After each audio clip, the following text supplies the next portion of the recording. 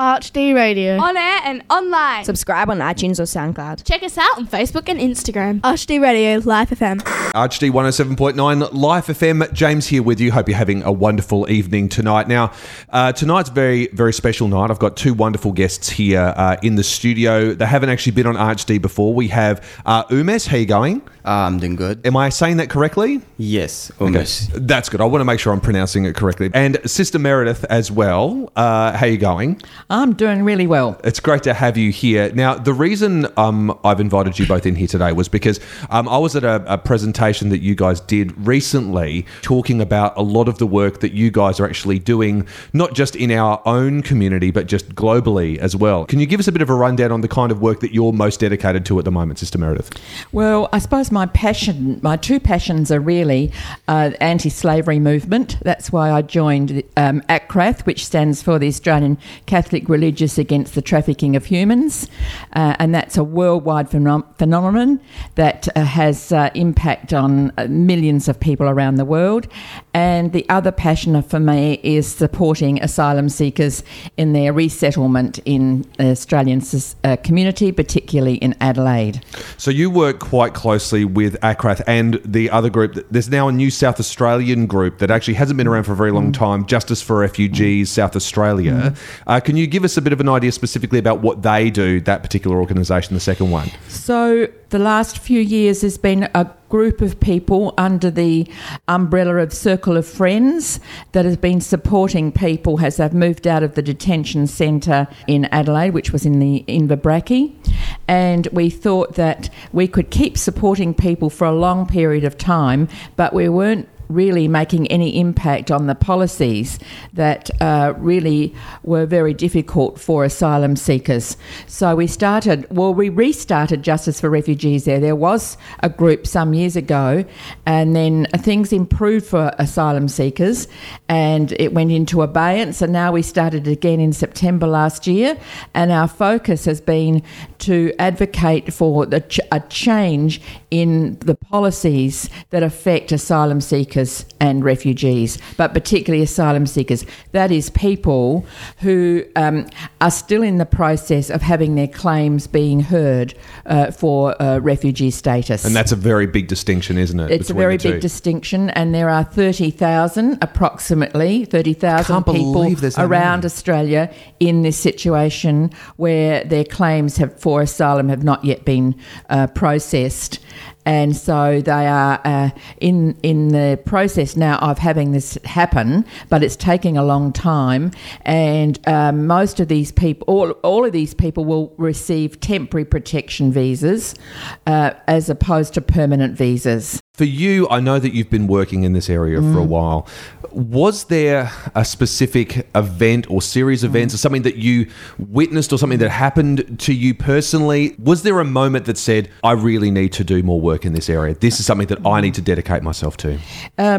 Well, I suppose because I spent 4 years at the Inverbrackie Detention Centre, my role there was principally to accompany people, to listen to them, to encourage them, to support them as they found themselves in a new country. So that really influenced the next step for me, which was to say, okay, we can do all of that. The present policies are such that people will never receive a permanent visa. They will always be on a temporary protection visa.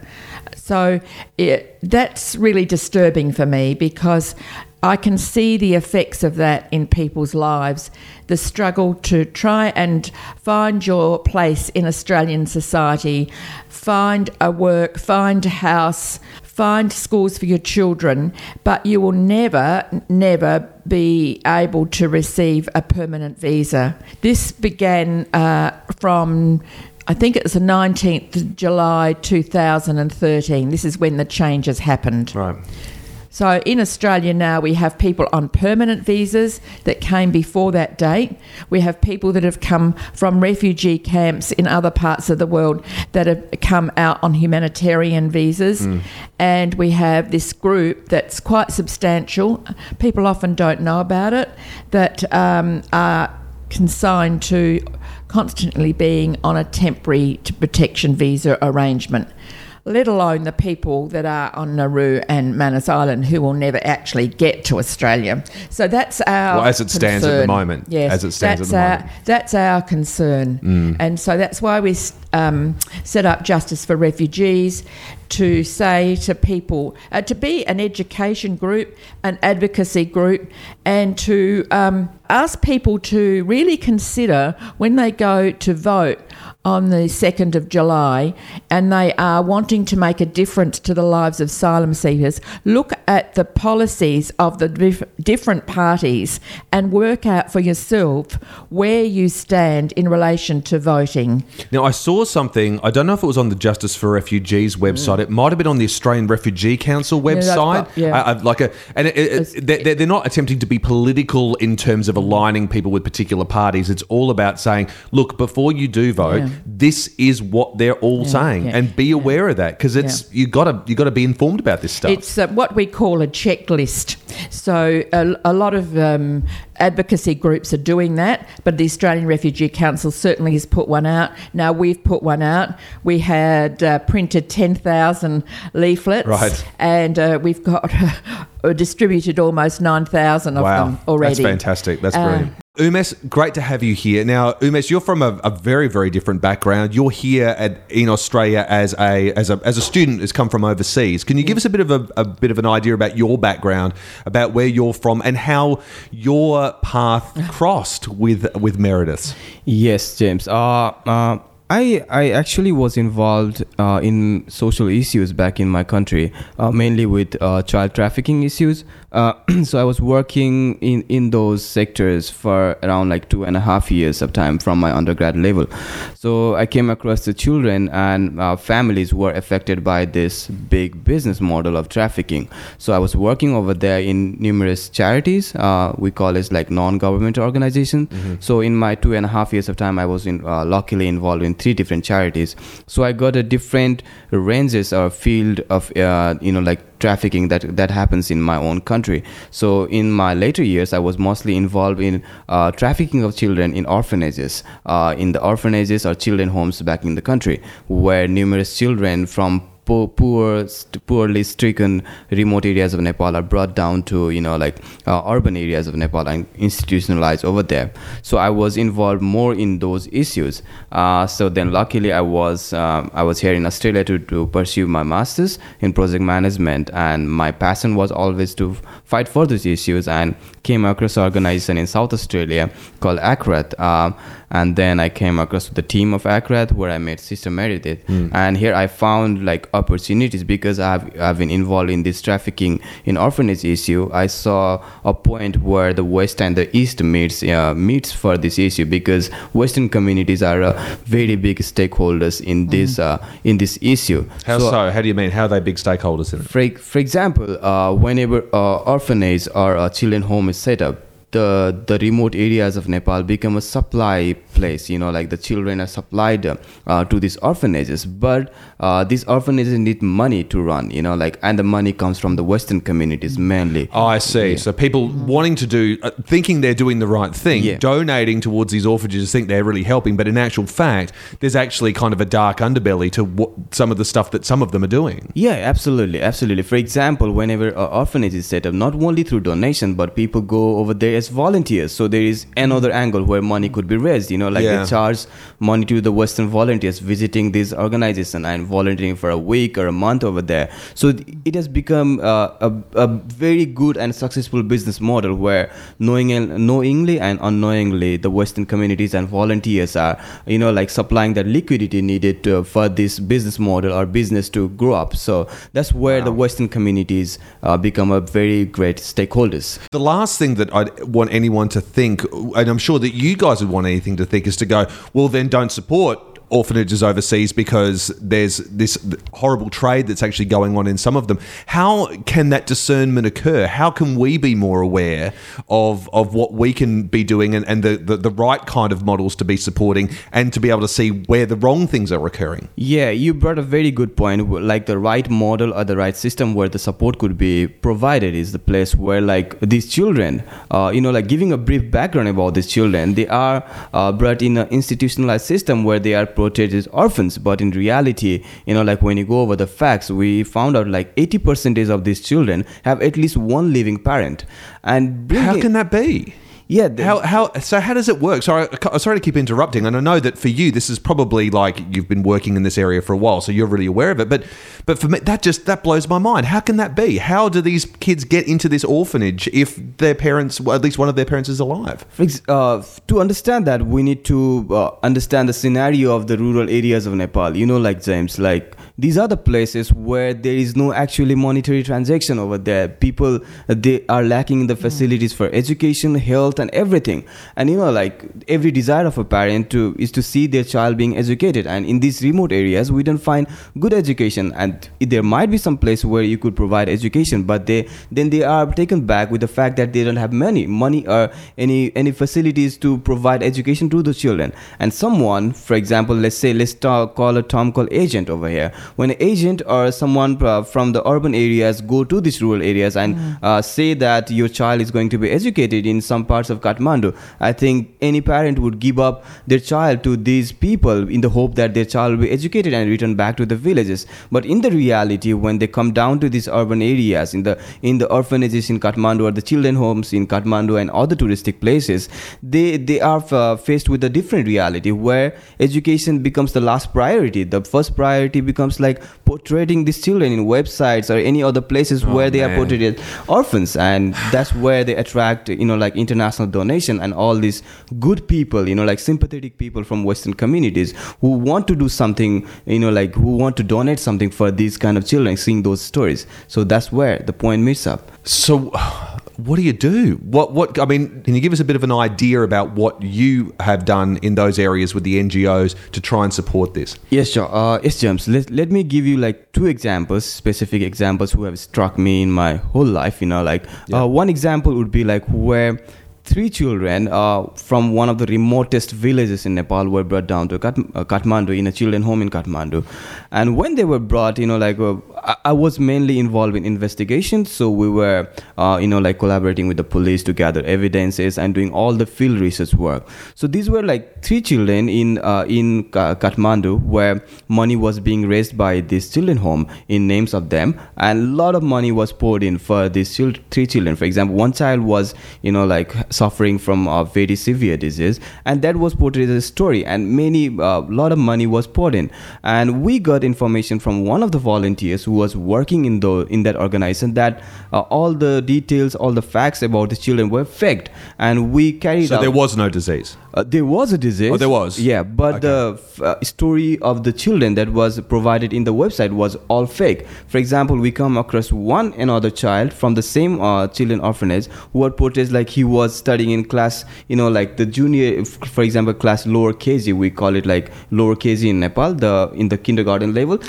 He was portrayed as that child, but when you come across the reality, that child had already grown up and was like, like 16, 17 years of age.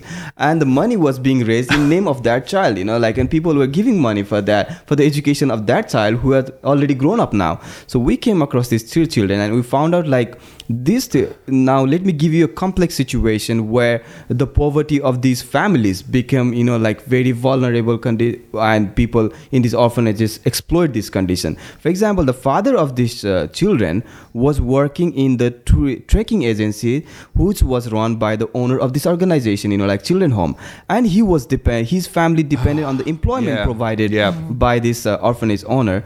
and the 3 children were habituated, placed in the children home run by this same person. So if when we try to convince the family or the mother of this child, they were reluctant to file a case against us because their whole livelihood is based on working for this person. Yes, absolutely. And so the poverty of these children were exploited by that same person.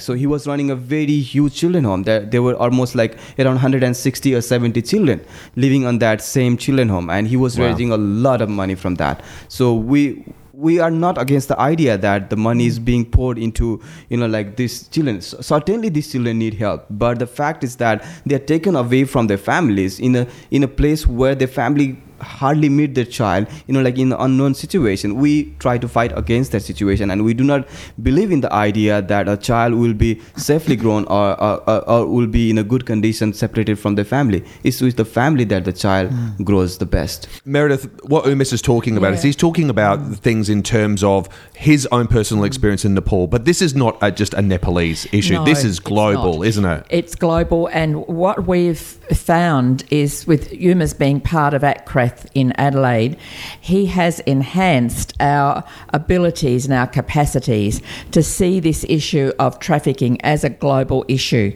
Because what we've been doing in South Australia and in Australia is mainly an education program to alert people to the issues of human trafficking. And we've been focused on talking to various groups around South Australia and particularly around Adelaide about the issues of human trafficking.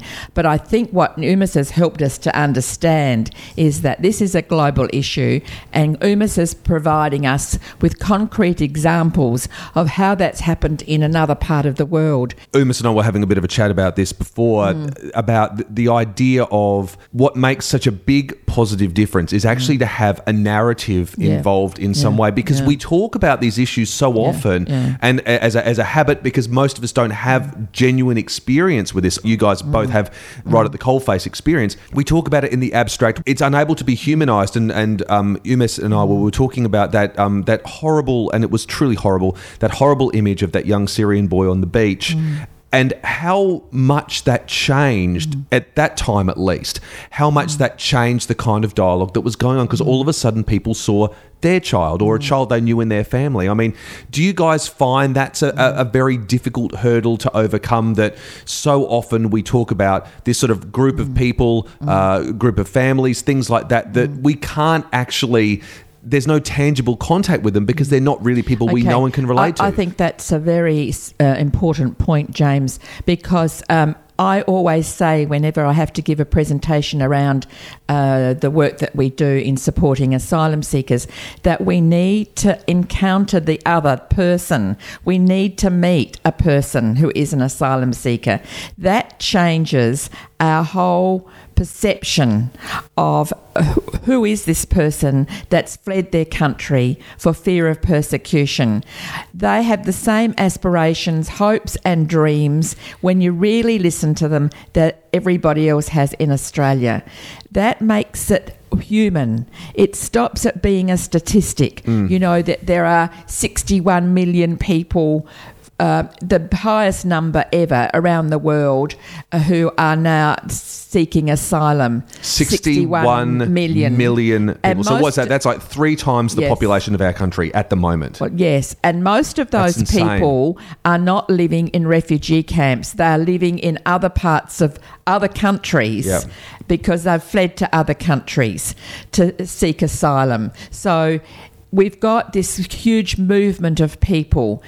The same for trafficking of human beings. That's a global industry, if you want to call it, isn't it, Umis? I think the statistics are hard to come by, but it's around 51 million people that are being trafficked around the world. That's why the Pope and other other leaders of other religious groups, faith groups, have been speaking out so passionately about this global industry, which I think, Umis, if I'm not, I think I'm correct in saying, is the third biggest money spinner besides drugs and arms. Yeah, that's true. The distribution of drugs and arms. And the third one is the distribution of human beings around the world. From your point of view, Umas, as someone who's actually worked on the front line of this stuff beforehand, if there was sort of like, say, 3 things that listeners who are listening tonight can do to actually try to help ease in some small way the human trafficking situation around the world, what would that be? What would the top things be, do you think? Yes, James, like human trafficking around the world, I don't think I've got that enough expertise to comment on that, but let me certainly bring down to the point where I was working regarding like child trafficking in the orphanages. I think there is a lot more that people in the Western world can do. For example, the first would be like they must be informed. You know, like ill-informed tourists or ill-informed volunteers going down to these poverty-stricken places is one of the huge issue. You know, like people being only sympathetic is not enough because these children are in the institution. They are in like many times they are in trauma, and people, these good people visiting these places certainly give hope to these children. And that detachment when the volunteers come back to the country is like further traumatizing. So people in the Western world must be informed about the situation of the children who are living in this kind of children homes and the situation on the children home itself. So the first thing would be like they must be informed. Ask questions. Yes, absolutely. Because the information, the most of the information that we as the non-profit organization received in our offices would be from these volunteers, you know, like volunteers visiting these places. So they were the source of information. If people are informed and the volunteers are informed, they will be asking questions to the children, asking questions to the orphanage or the children home owners. So they will feed in with the, you know, like gap between the organization who are working against these issues and the children home itself. So they must be informed about this issue, first of all. Secondly would be like they must be skilled enough to visit these places. You know, like as I already mentioned, unskilled volunteers or unskilled people visiting these places would further traumatize the situation or further worsen the situation. So they must have some skill to provide to the children or to the economy over there, you know, like in this kind of least developed countries. Third would be like divert their donation and divert their support to the, you know, like villages and the rural areas of Nepal. That would be the most important thing, because these people certainly need help. Or go through agencies that have got a very good reputation. Absolutely, sister. For example, there are certain agencies who are working in the grassroots. Not only they are working in the urban areas, but they are working in the remotest of the areas. And these are the organizations, they do not have the PR skills.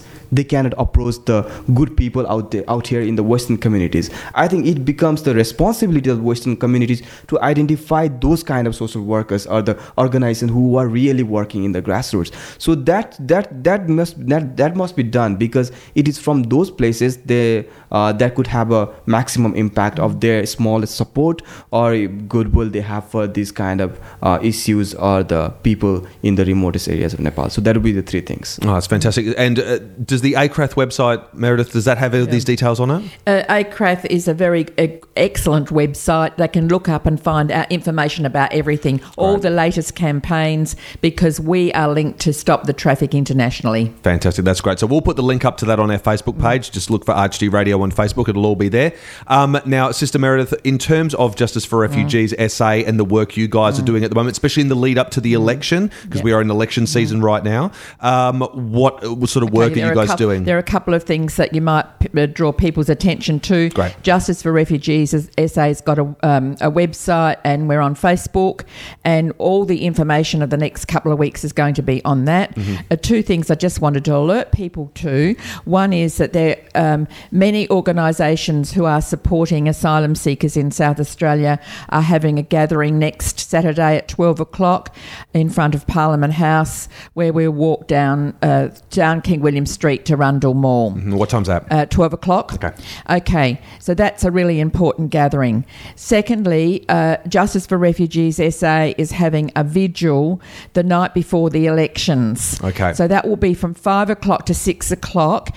Also, on the steps of Parliament House, we would love as many people as possible to come and say by our presence that we have not forgotten people who are asylum seekers in Australia and in the offshore detention centres, even though these people are not part of the political discourse at the present time. Can we invite people to come, but also to bring a battery-operated candle? Right. Because we want to actually say, these people matter to us. These people matter to this community. Also, go onto the website or Facebook and have a look at our checklist of what we want to have happen for the election and what the parties are actually saying. All right, so we're going to put links to all of this stuff on our Facebook. You can access the Justice for Refugees Facebook, Krath website, all of that kind of stuff. Thank you so much, Umes, Sister Meredith. You guys are really busy doing such incredible work on behalf of these wonderful people. Thank you so much on behalf of everyone. And thank you so much for coming on, ArchD.